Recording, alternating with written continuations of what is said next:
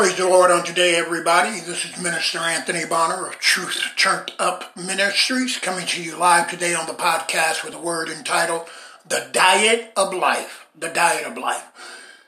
Everyone knows what a diet is. A diet is a particular and an intentional undertaking of one trying to take charge of their health, of their weight, of the nutrition that they put in their body, that they may have a tangible physical result of feeling better, of being more healthy, of having more energy, of their clothes fitting better, which in turn helps them have more confidence in their appearance, which helps them be more valuable in the natural world because people perceive them differently.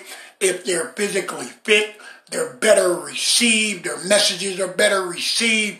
So there are many, many, many benefits to undertaking a physical diet. More importantly, it will add to the vitality and the length of your life. It does not guarantee it, but it will make sure you live at a higher quality of life with the longevity of life, which can only be guaranteed and given through a committed relationship with our Lord and Savior, Jesus Christ.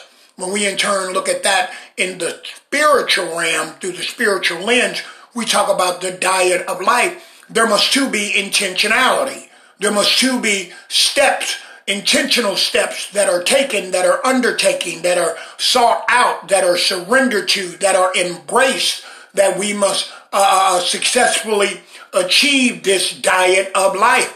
It will be a diet that cuts out certain things and that will add other things. Some things will be bitter, other things will be sweet.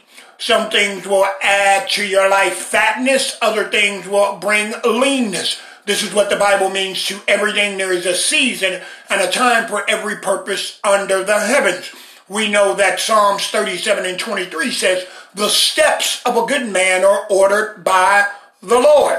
Hallelujah. These are ordered steps. This is part of the diet of life.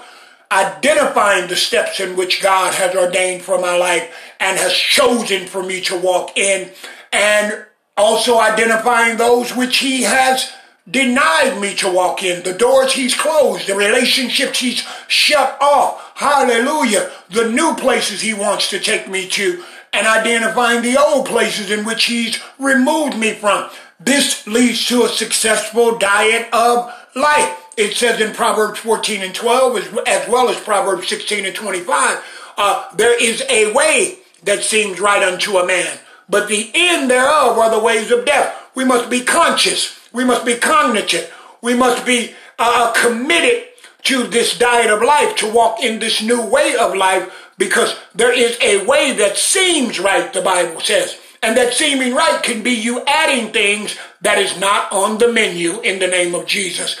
That way that seems right can be you taking away things that don't taste good and don't feel good, but are indeed a part of the menu for the end result to be divine, for the end result to be a greater blessing, not just a good blessing. The end result will be your exaltation, your promotion, hallelujah. The Spirit of God resting upon you and flowing out of you in a dry and thirsty land to a people that are perishing daily, placing their hopes in political candidates, in worldly systems, hallelujah, in relationships that cannot set them free, hallelujah, that cannot take them into the promised land.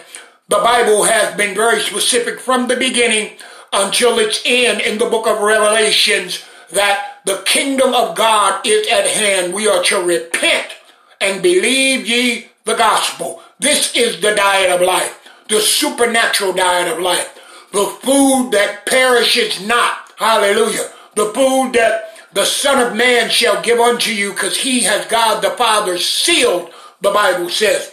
You were created to win.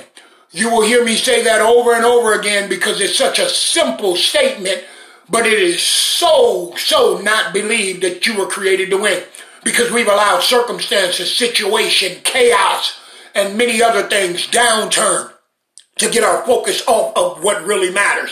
It doesn't matter about our past. Our present doesn't matter as much as our future, because God is the God of the past, and God is the God of the present, and God is the God of the future.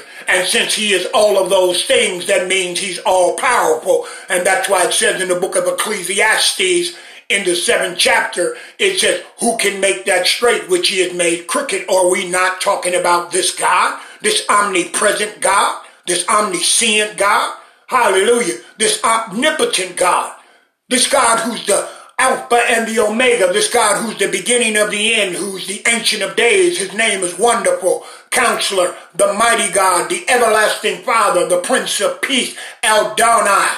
Hallelujah. Emmanuel, the Good Shepherd. He has many other names.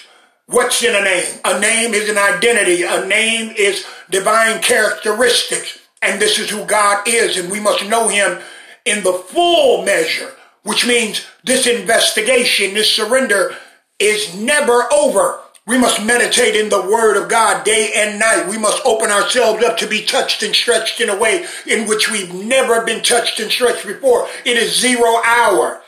There's no more time to play. There's no more time to waste. You don't have time to be an entrepreneur in 10 other things and be an underpreneur in the divine things of God. It makes absolutely no sense that you profit only in your flesh and your spirit remains lean, that you have no power, you have no authority, you have no victory in your life outside of the same victory that the enemy has, not knowing that the Prince of Darkness has promised all those who bow down and worship him that he would give them the glory of the kingdoms of the world.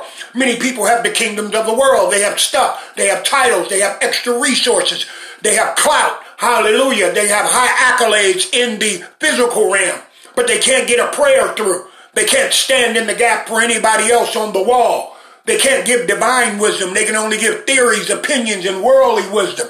But God is looking for something more. God has given something more. The diet of life. Will you open yourself up to receive the divine food from heaven? That's why the Bible tells us that he will set a table in the presence of your enemies. God has set the table. God knows what you need to eat. That's why he said, whatsoever things you receive, you pray over it before you receive it, because God can bless it, because much of it has been contaminated and poisoned by man. Much of it has been altered by man through scientific experiments and genetics and many other things that we know not, but yet we trust in men.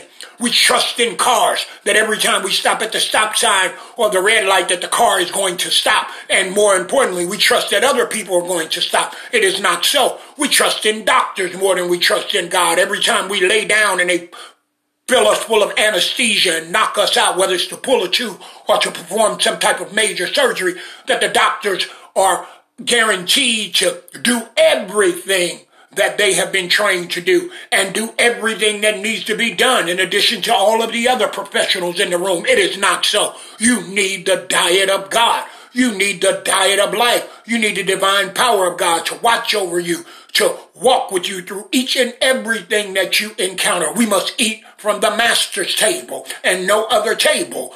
Who you serve is your master, or you a servant to sin, or you a servant of righteousness. Whose table are you eating from? The table of darkness or the table of light? This is not a game. This is not religion. The day is far spent. Hallelujah. It is time. The victory is at hand. The kingdom of God has been ushered in over 2,000 years ago. Will you not avail yourself to seek after it in the fullness? Not on the surface, just knowing that it's here. Not on the surface, just knowing what Jesus did and many of his disciples did. No, what will you do? How will you lay down your life? How will you deny yourself and pick up your cross that you may be ushered into this plenteous place of power? Hallelujah. This plenteous place of protection, this plenteous place of provision, and more importantly, dwelling in the presence of the Lord every hour, all hours. Hallelujah. Knowing that all is well if you will only sit down. Discipline yourself through the Holy Spirit's unctioning and direction and guidance and correction to eat from your Father's table, because his diet is the only diet that matters.